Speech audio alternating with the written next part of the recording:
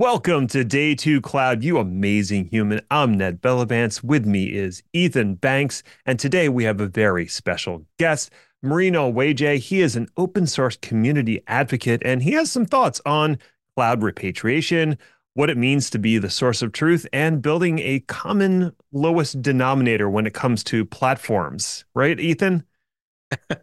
Lowest common denominator. Yeah, we talked about that. We also got into what it actually looks like if you are repatriating and you want to bring the cloud practice that you enjoyed in one of the big three. How do you do that on premises? Because it's not a straightforward thing. And then we actually got into yet another discussion of, well, what if I just did a lift and shift? Can I just go back to the way it was, Ned?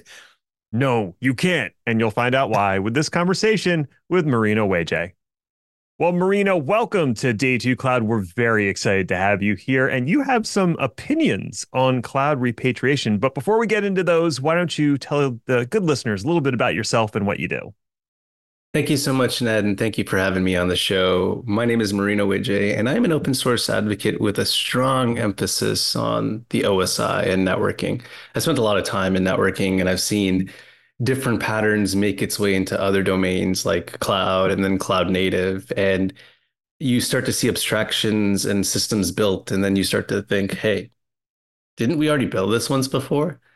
So that's what I do. I spend a lot of time in the community really working with folks, enabling them on networking technologies from the past and how a lot of that has impacted what goes on today across a variety of styles of workloads, solving different kinds of problems with network technologies. And that's me.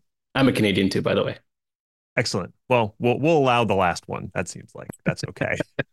But for the rest of it, I mean, it's been interesting to watch the OSI layer being taught and then immediately people caveating and so going, it's really just Yeah. 3 layers or it's really just 4 layers, but we had seven, so we got to talk about the full seven. And I think that's a testament to how technologies emerge over time. We start with these mental models that make sense for a certain era, and we can transmogrify that mental model as things evolve. And one of the things that has been evolving is, where do I place my workloads or where do I move them? So you had brought up the topic of cloud repatriation before we started recording. I'm curious what your thoughts are and what does it mean to repatriate a workload or an application? To repatriate a workload or application is to really assess its validity in a place where it doesn't need to be and in a place where it needs to be. So when you start to think about workloads and their predictability, if you can predict how much resources they consume, how much time on the network they consume, then you could basically predict how much resources you need to allocate for that for a sustained period of time. In other situations, however, you may not have that level of control or visibility, and you have these kinds of workloads doing very bursty things.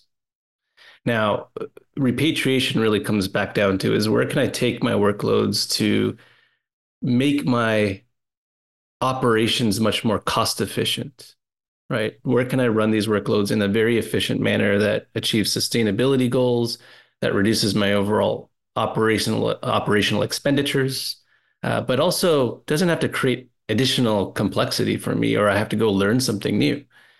So let's think about what happened. We went to the cloud and now people use the cloud. And then you have organizations that have decided, hey, I'm walking away from the cloud and I'm going to build everything on premises. Now, the one biggest key difference is that we've learned so much using the cloud operating in that model. And because we operated in that model for a long time, right? We Mm-hmm. now have this facility to say, look, we have some learnings, we have a lot of data, we have a lot of predictability, we know how these models can operate. Let's build this back on premises. But we'll learn from some of our mistakes that we made many, many, many, many years ago. Ideally, we'll learn from those mistakes. So hopefully someone wrote them down somewhere. Right? Yeah. Now, you say shouldn't introduce complexity for me. Well, who is me? Because if I'm an operator and you just asked me to build a private cloud, my life just got, well, depending on your point of view, but my life just got more complicated. My life did get complicated in some ways, right? And it really comes down to the fact of how I've built back or how I've built supportability of what I'm trying to do. So if I'm trying to achieve, a one-to-one mapping of what I did in the cloud, but on premises or in the edge or in maybe a co-located environment, what is that additional gap that I have to fill before I can achieve that same level of capability? Is that gap within my wheelhouse? Can I outsource that gap to another environment or team or consultant that can handle this, create that bridge, and then still allow me to operate as if I'm operating in the cloud, but not have to pay so much? So there's a lot of different ways that I can look at that, right? But it also needs to be a model that is consumable for everyone. I don't want to build a proprietary model where, okay, I can only bring this back on premises and that's the end of it, and only I can do it. Now, if we look the other way, right? If we look at all the efforts that were made to bring workloads into the cloud, migration strategies, tools like WAN optimizers, let's replicate our data, our LUNs all the way to the cloud, and then just like attach them to servers and then pop them online, and boom, now our VMs are online, right? It's not that simple, but that would be the ideal scenario maybe 10, 15 years ago. Like if I could just do that. Today, it's a lot more complex because we're not just talking about a virtual machine that's going from cloud to data center or data center to cloud. We're talking about a virtual machine that communicates with a microservice that has to talk to an identity provider, that has to get issued a token, and so many different moving pieces in between, something else that has to validate and to test workloads, that that model isn't easy to just bring back on premises, right? So the repatriation that I have in mind is a model where you've decided there are certain types of workloads that do best in the cloud. There are certain types of workloads that do best at the edge. There's certain types of workloads that do best on premises or within our control. And so we have to sit there and decide and strategize according to that. So, so in that context of what you just said, Edge was also part of it, and Colo, I think, came up, and so on. So when we're talking repatriation, I usually think of I'm hosting some kind of a workload in the big three, and I'm bringing it back to on premises, my own data center. But could it also mean I'm repatriating to a colo or to the edge? Absolutely. And I think it's primarily due to the fact that it's going to depend on the workload. Some workloads may be better fit to the edge style because of things like content delivery requirements, access to lower latency. Uh, let's think we're, serving up an S3 like functionality or something for our own business. I think it only makes sense if we place those kinds of sources of data at the edge closer to where it's going to be accessed. Now, on the other hand, right, co-located environments mean what's the minimal amount of work I need to do to still have some level of control, but also control costs, but also not have to worry about procurement. If I talk to the data center, they'll give me what I need, and all I need is just, access to the bare metal bits. Right. All you need is money. That too, right? You need money and someone to run around and pop in and pop out drives when you need to. Well, that was part of the promise of the cloud was you were getting away from that physically having to interact with the servers and do the day-to-day replacing of power supplies and bad hard drives and all that. And they would do all the racking, stacking, and wiring for you, and then add a whole bunch of services on top of that. Colocation rolls some of that back and says, we'll provide the first portion of that, but then the as a service portion is really up to you to build out on your own. So one of the models, that co-location model, was one that was championed by DHH and his very public migration off of, I think it was a combination of AWS and GCP. Do you think that that is a significant trend that is happening right now, or is this something that's coming in a few years? If I look at the cloud numbers, it seems like the public clouds are still growing. I think that overall, we have workloads that are growing. We're not reducing the amount of workloads that we run. So there's another side to this too. So what DHH shared with us, right? If there's a Twitter space about this too, is that there was a model that he was already very, very familiar with on premises, right? He knew it, predictability. You stand this up, you set this up. I know what it's going to do. I know what I need to do to it to make it work. But because I can't scale quickly enough, I'm going to use the cloud.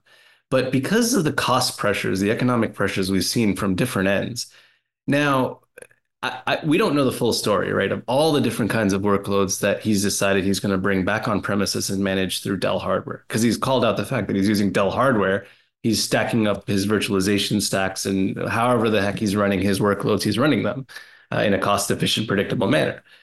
Now, is that for everyone? Probably not. It's going to make some organizations think very carefully about where they decide they want to move some of their workloads in the future.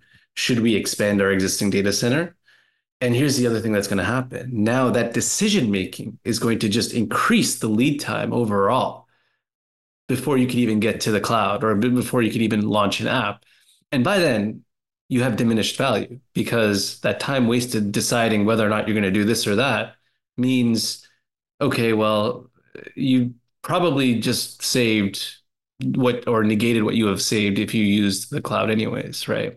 Right. Now, having said that, like DHH is an extreme case, and in the sense of like he's very influential. So you have he says a lot of things about what he would do, and a lot of people would feel like it's probably the right thing to do. And that's why I said, like, when you think about the kinds of workloads you run, it's not always going to be perfect for on premises, right? Think about your SLOs and your SLAs. Can you really get to what the clouds provide you in terms of the SLOs and SLAs that are out there? Maybe close, but not truly all the way there, Right. right? Yeah. And so you map that to your business and then your insurance and your loss of revenue and all these different factors. And someone that's doing the fancy accounting realizes it's probably better that we just do this in the cloud. But still, there's a repatriation movement, or there seems to be. There's this sense of it. Is cost the only driver here, or is that just the biggest driver? Cost is a driver because it becomes apparent how much wastage there is. If someone spins up an EC2 instance, are they going to be running it at 100% capacity at all the time, all times? Probably not. They'll spin it up, let it sit there, do something to it. It's reserved as an instance. So now you're just paying for, CPU and memory that you're not really consuming. Who else is consuming it? No one gets to. So it's just burned away.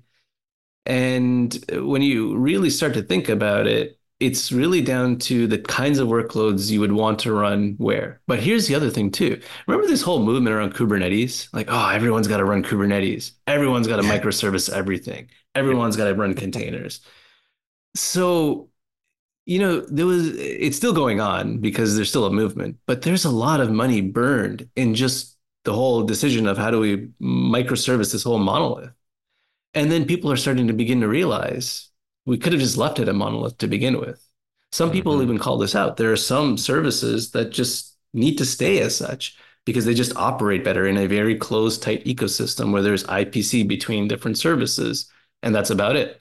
But then when we start to think about other kinds of services that are stateless, that need to scale, maybe they're better suited for Kubernetes because Kubernetes itself was primarily built to manage stateless workloads, to run stateless workloads and offer up Yep. APIs to interact with stateless workloads.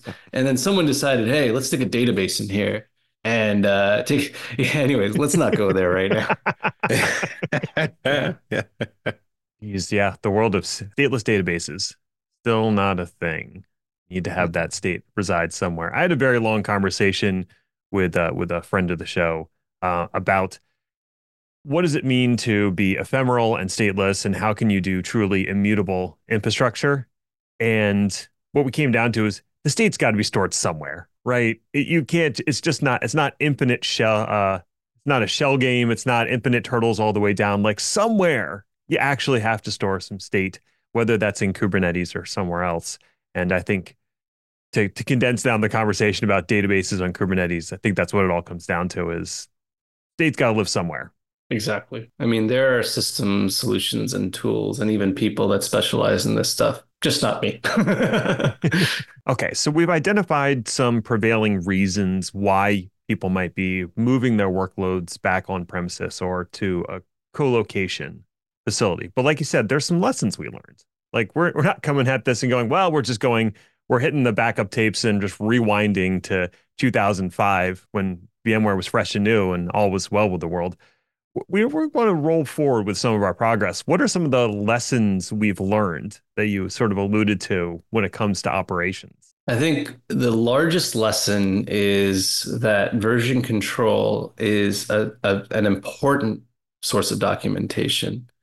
I think starting everything from the lens of version control, using Git, for example, is going to going to drastically change the way you approach your infrastructure on premises because now you can inject things like bare metal provisioning and feed it into your whole CI/CD process.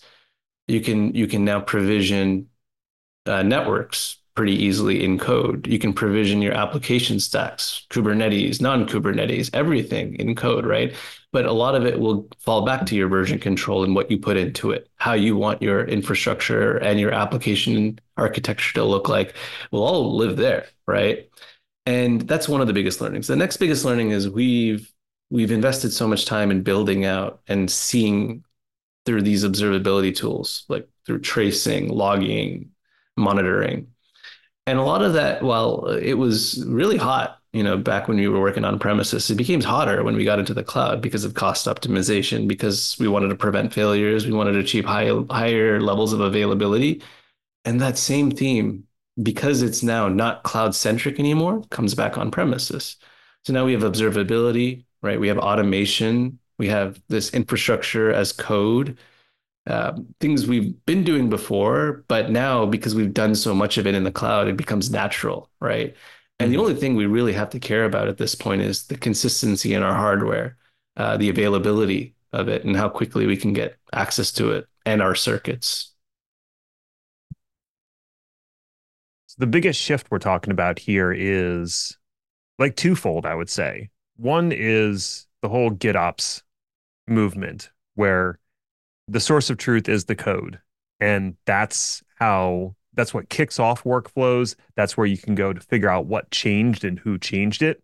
That's one portion of the conversation. The other portion is there are now APIs in front of almost everything that we consume. And so we can actually use code to configure those things. Whereas before, the best you could do was SSH into something or, rely on Ansible perhaps to do the automation for you. Is that an accurate summary? What would you add to that? I think APIs are lovely. They've given us so much capability and flexibility. It's not the be all end all, but I think it sets us on a path forward for being able to decide, hey, I want to define what my everything looks like, and I can still communicate with API endpoints, and it'll get translated to the way it should look. But that's it. I need an endpoint, a REST endpoint that I can communicate with. And that's been going on forever. Like, Mhm. let's be real. We've been doing this for, oh my gosh, it's 2024. We've been doing this for probably a decade now. At Well least. over a decade. Yeah, Yeah. well over a decade. Now, the surprise here is that what really needs to happen and what people are asking for is I want a cloud-like platform, keyword platform, back on premises. And Hmm. I need two sides to that platform, one for developers and one for platform teams. So what's interesting is companies like Red Hat and VMware have built this before. They've developed these technologies, like for example, Tanzu is an Hmm. example of this. OpenShift is another example of this. And then they leverage the hooks underneath for their hypervisors or their respective hypervisor engines. And so when you start to think about this for a second, okay, they've been already putting in all this and effort to get here. What needs to be different? What's the one thing that we need to consider here if we want to achieve that like cloud like platform but on premises? What it is consistency. Mm. Consistency of what our workloads are going to look like. And I think that's where we're going to miss a lot, right? We assume way too much. We assume that sure, if we could do it in the cloud, we could do it on premise. But we can't. We actually can't. And it has a lot to do with the economies of scale that these cloud providers have the access to that a lot of organizations don't. Even if we decided we wanted to use colos, even if we decided we wanted to use a mix of colos and edge compute and our own on-premises offerings, the reality is that there's so much glue that needs to go into this. You're going to spend more Yeah. time, more money on consultants and engineers really trying to build out your platform. when at the end of the Yeah. day, you could have just left it in the cloud, right? And this is what it's Whereas going to come down to. AWS and Azure and the rest, they have a very controlled environment that's very specific to them. They control everything from the switches, the servers. In some cases, they have custom silicon that's their own. And so that glue is that they've layered on that we don't have to deal with is over a very controlled environment, a very specific thing that they have created over the years that make them maximally efficient and so on. We don't have that if we're building it ourselves. We have some of that. There's elements we can take control of and try to do a similar kind of thing and create that controlled environment. Single vendor, you have to buy off the approved list of hardware that we've decided are going to be good for our environment and so on. And you can live within those constraints, but they don't always. You also don't have all the institutional knowledge that those cloud providers have built up about how to build those sources. Like you were saying earlier, Marino, can you really stand up a data center that's going to have the same kind of uptime that AWS, Azure, and the rest are going to have?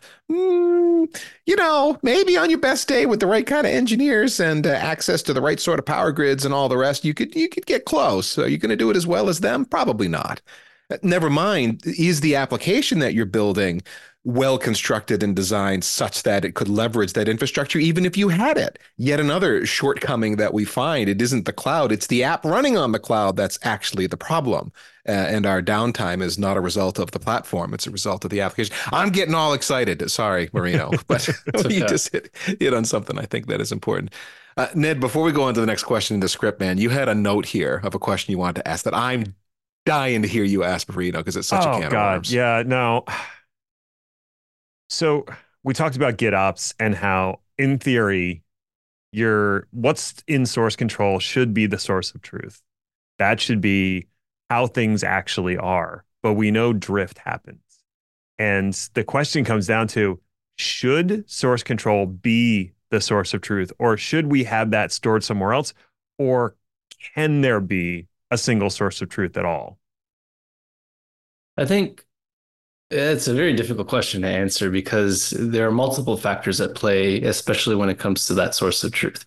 The source of truth will always be the team that sits there and decides how these features are going to look, right? That's them. That's that whiteboard. They sat there and they drew off and decide this is this service that has this dependency on that and requires this and all these extra little bits and pieces.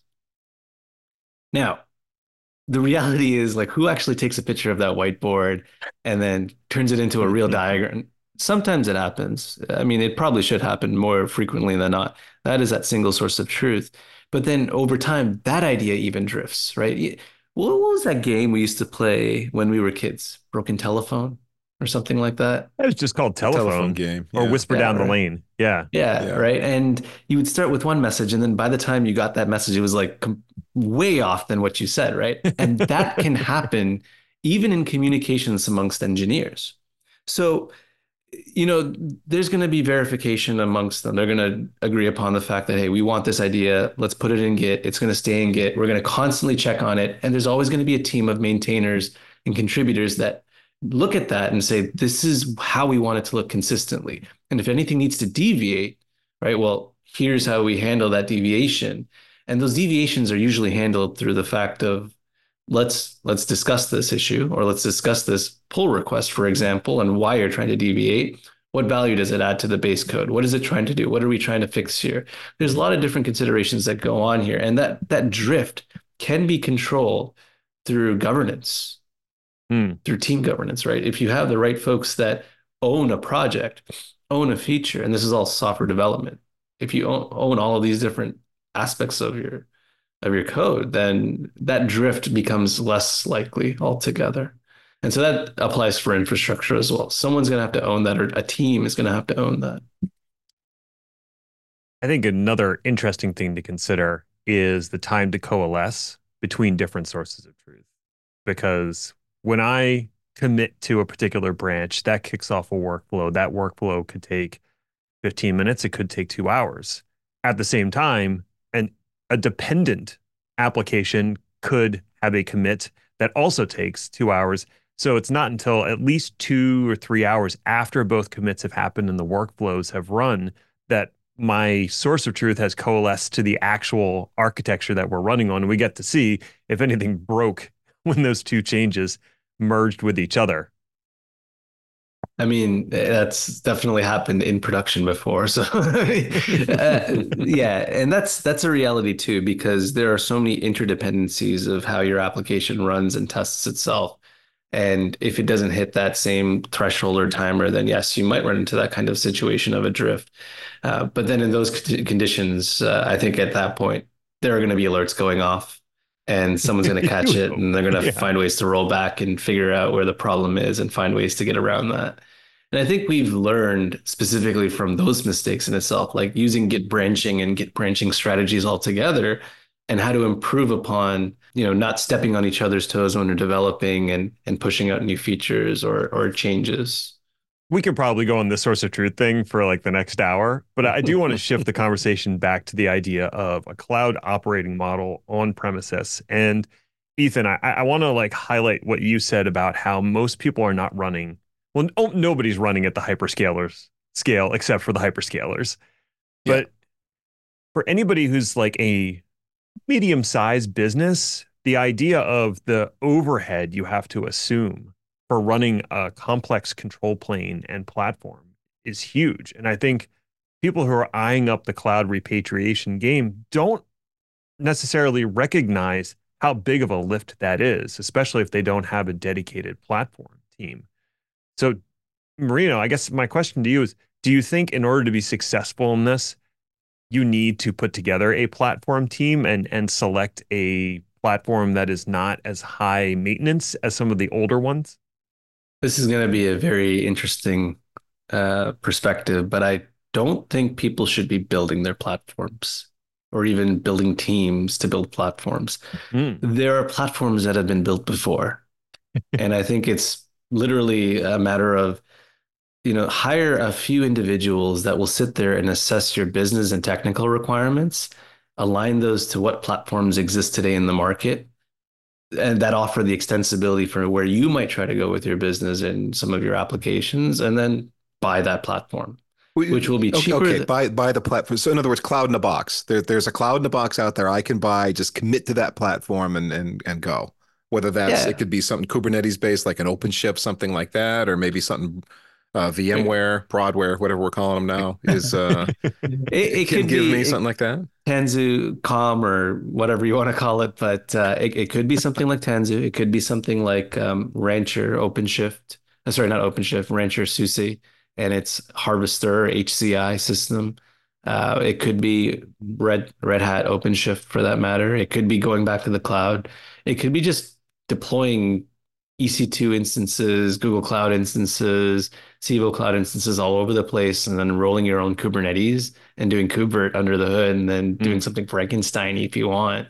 I mean, there's a lot of different ways that you could really think of the platform. A lot of folks have invested a ton of effort into building out GitOps, and even like with technologies like Flux and Argo, and through that, they've kind of built a platform, right? They've built a Mm. platform that handles storage, networking, compute, and then the application on top of it, and then the scale, the observability, the certificate management and identity management, all the necessary pieces to make this work. So it's rather interesting, I will say, that you can actually take an existing platform, open source or proprietary or enterprisey, or you could build your own.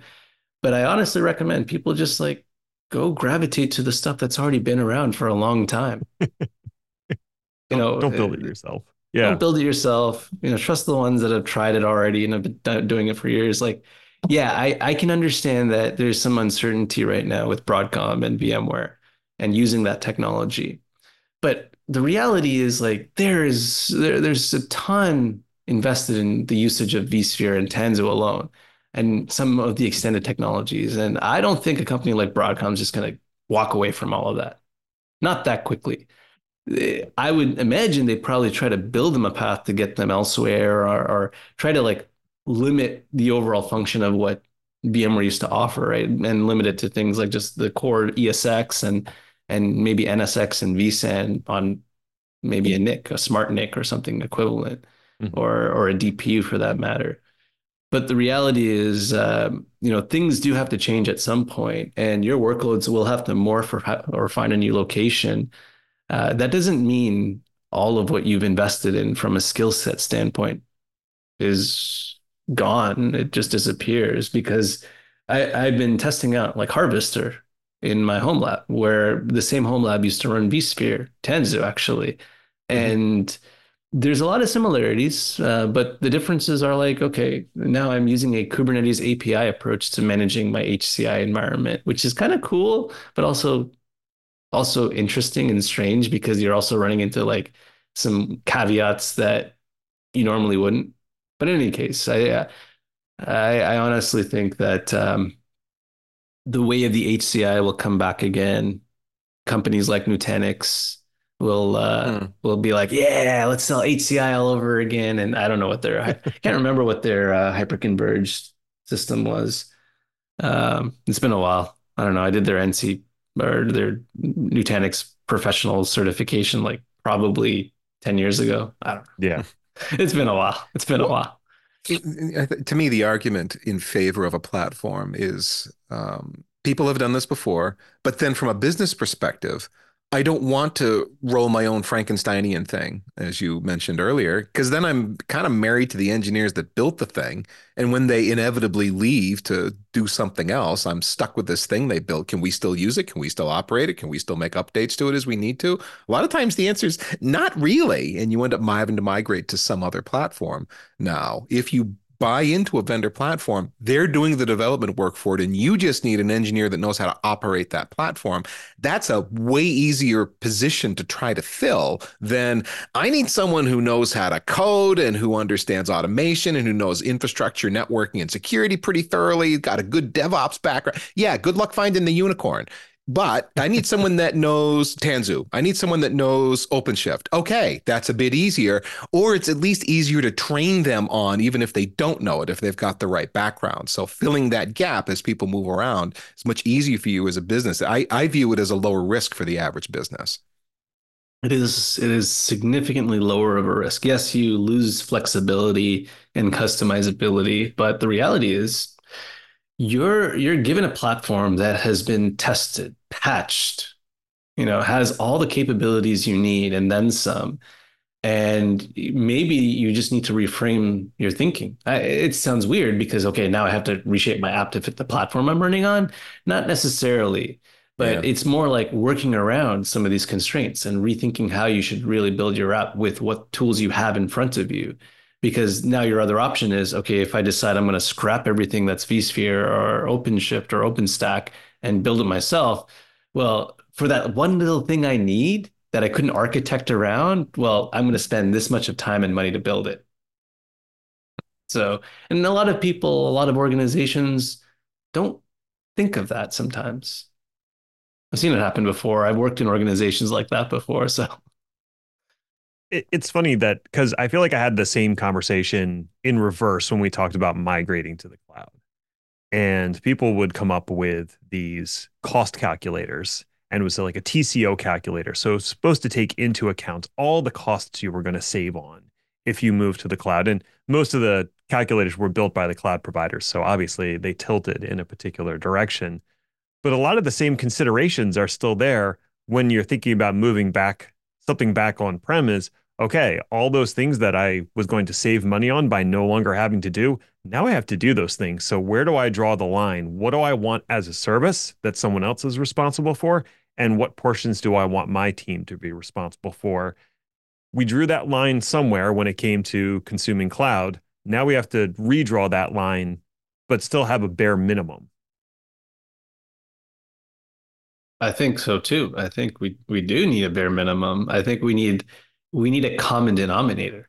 Yes, that's what I was trying to get as there still needs to be some common denominator across my workloads. And since I'm probably not going to migrate everything from one to the other, I need a common denominator that is the same across the public clouds I'm consuming, the edge locations I'm consuming, and my on-premises or branch offices or colo, wherever else workloads end up. I don't know what that common denominator is. Is it Kubernetes? I don't know. So I've had this conversation, I think a year ago. I've had this conversation several times too. And okay. So let's take vSphere, right? vSphere was an excellent hypervisor that you could take to the cloud. In fact, VMware even did it. They did a VMC on AWS, VMC on Google. They Right. did VMC wherever they could shove VMC. And but when you think about that, it is let's take this entire stack and stick it somewhere where we know it can run. Can you stick VMC at the edge if you give it a 3 node nut cluster that had max 192 gigs of RAM? Maybe, but you're like, you've got no real estate for workloads and no real estate for failure, no real estate for tolerance of like a node loss or something along those lines, right? Hmm. So vSphere is not the common denominator there anymore.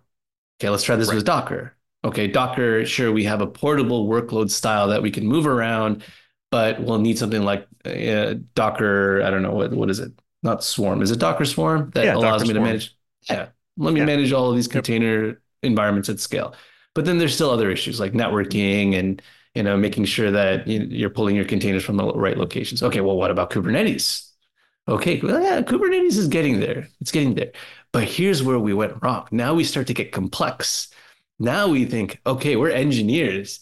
Let's see what else we can do to this thing. And so we've over-engineered complexity to solve a simple problem of where Mm. can I run this workload in a consistent manner? And the common denominator is not Kubernetes. But I think that's what we're after. I think that's what we're after across the board. I think Kubernetes is very close.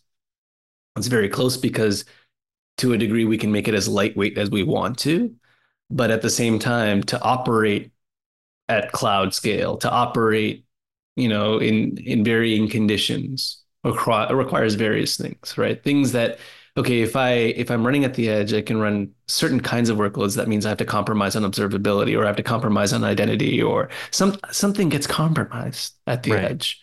So there is no common denominator, to be quite honest. I think it's Linux, if anything. Linux, the operating system that, for has been widely used for decades and now, is finally the champion of all operating systems.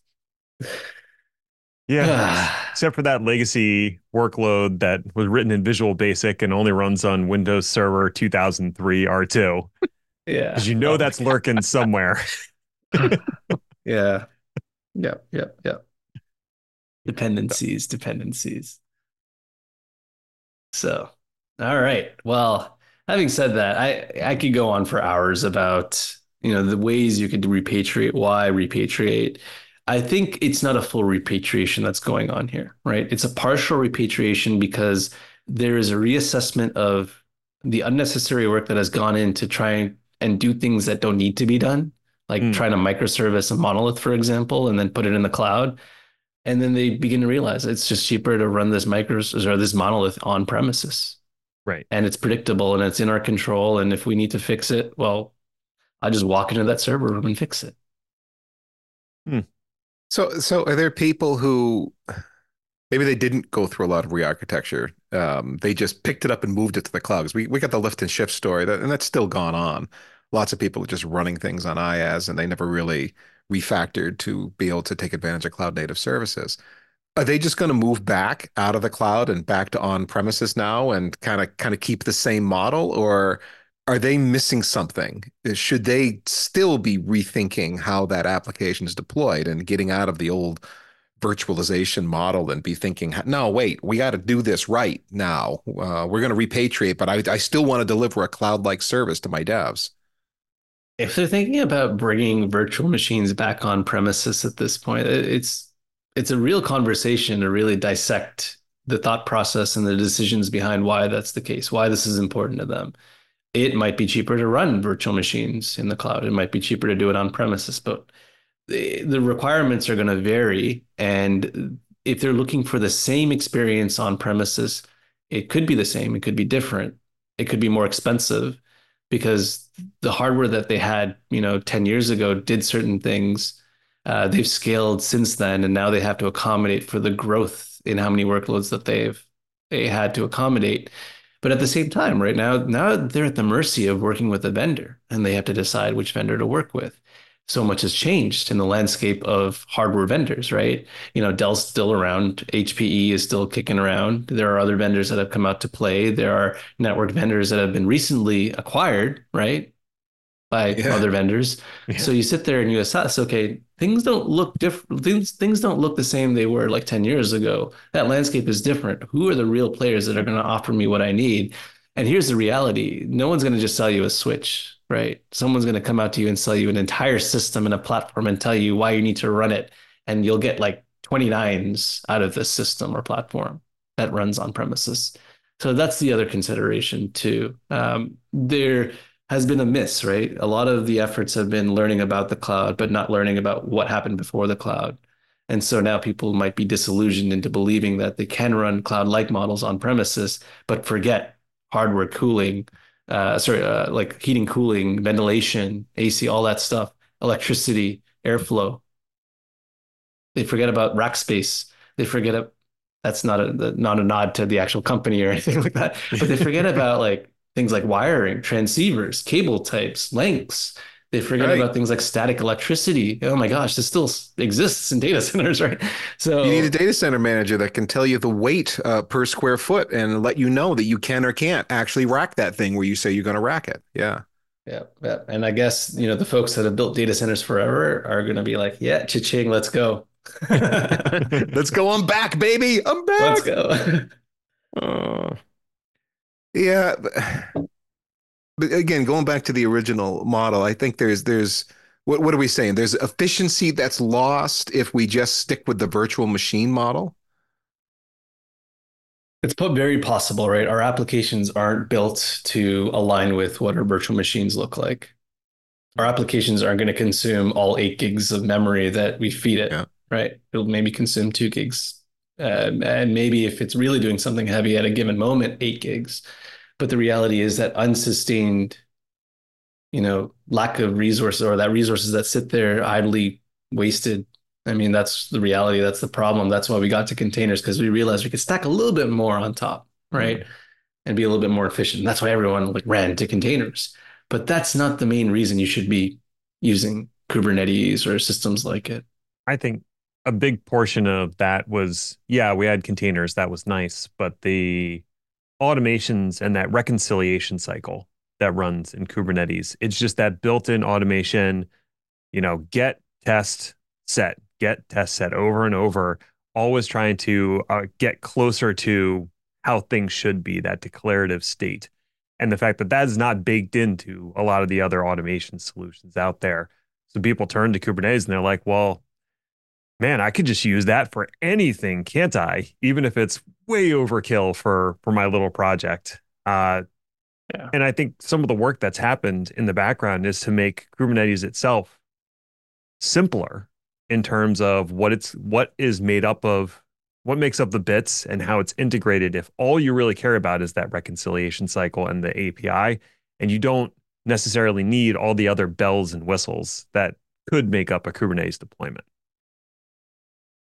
Yeah, it's interesting because when you actually look at what Kubernetes is under the hood, right? There's a lot of additional pieces out there to exactly to your point, simplify how a workload will be deployed and reconciled when things go wrong. There's a lot of automation that exists today that does exactly that, that isn't in the Kubernetes ecosystem. And people might gravitate to something like that because it's not a dependency on Kubernetes or upstream, right? Cluster API is an example of this, for example. Mhm. So no real dependency on Kubernetes, but you could take a lot of that open source code and build something that is reconcilable across your workloads, across infrastructure. Now, why this is important is that, do you need Kubernetes? Do you need to layer in all this additional complexity? I think what you're going to find in the next couple of years is that there are going to be providers that come out and offer the gaps, shims, ways to kind of get around the unnecessary overhead to kind of help with, hey, I'm going to do this on premises. And they'll create translators, they'll create plugins. This has been going on forever, but they'll create like artificial layers that help you simulate that you're operating in the cloud, give you cloud-like model on premises, but without all the necessary or unnecessary pieces that you don't need. So you can still operate in the same way. I don't know. There's a lot of different ways this can go. Yeah. Yeah, Big Switch Networks had a product like that. Big Cloud Fabric, I think, is what they called it before. Arista swallowed them up. I don't know what happened to Oh, that, if it yeah, got yeah, rebundled or if it just died. But yeah. yeah, I mean, that was exactly that. It was like, here's an AWS-like model with a lot of similar or maybe even identical primitives. Hmm. And again, where did that go? I'm not sure because not long after that, Arista came along with the acquisition. But um, man, we're at time, Marino. But I had one more point Sure. to make, which follows up on what you were saying about real estate, things changing, efficiency in your data center, and that are DPUs.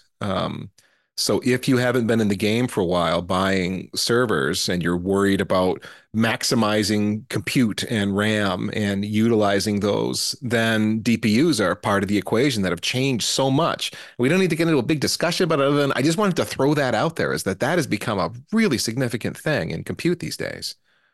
Yeah, DPUs offer a way to offload some essential services. Like the classic example is, or that one that I draw on a lot is what Intel and VMware were doing a few years back with the smart NICs. Basically, they were offloading a lot of the NSX and kind of like network insecurity functions to these DPU-like systems or smart NICs. And effectively, it's like a computer on a NIC, effectively at this point. And it's processing, doing like decryption, encryption outside of the CPU. And Mhm. what's interesting is like offload engines have existed for a long time, right? The classic one is the WAN optimizer. You could do this in software and then put load on your actual CPU that runs your workloads, or you can offload this to an appliance that has dedicated CPU cycles to, deduplicate, compress, encrypt, and then create the tunnel across to the other side and transport your data. And that's what we're probably going to see a lot more of, like you said, right? We're going to see a lot more of that offload technology come up to one, reduce overall latency between the way our applications perform and behave so we can maximize real estate available for these little workloads, either microservices or VMs. And two, um, a lot of these services living in DPUs, like the essential infrastructure-based services. Well, Marino, this has been a far-ranging and really interesting conversation. We are at time, like Ethan said. If folks want to hear more from you, your thoughts on this and other things, what are the best places to find you and reach out? Honestly, just Twitter, or X. I don't know if we're calling it X or Twitter these days, but find me on X or Twitter, and I'm there, out and about, sharing all my thoughts about networking, cloud technologies, and what's going on in this space. Plus, I do a bunch of other things too. You are very active and easy to find. I can say that for certain. All right. Well, Marino, thank you so much for being a guest today on Day 2 Cloud. And hey, listeners, thank you so much for tuning in. Virtual high fives to you. If you have suggestions for future shows, we would love to hear about them. You can hit us up on Twitter, Day 2 Cloud Show, or fill out the request form at packetpushers.net/FU. The FU is for follow up. Speaking of the website, the original Day 2 Cloud website has been retired, and the address now redirects to the Day 2 Cloud podcast page at packetpushers.net. Having a separate site for the podcast, well, it was an experiment.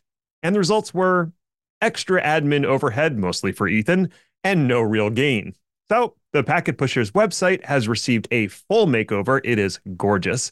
And it also has a new jobs page. So if that sounds interesting to you, head on over to packetpushers.net, give it a look, and let us know what you think. Until next time, just remember, cloud is what happens while IT is making other plans.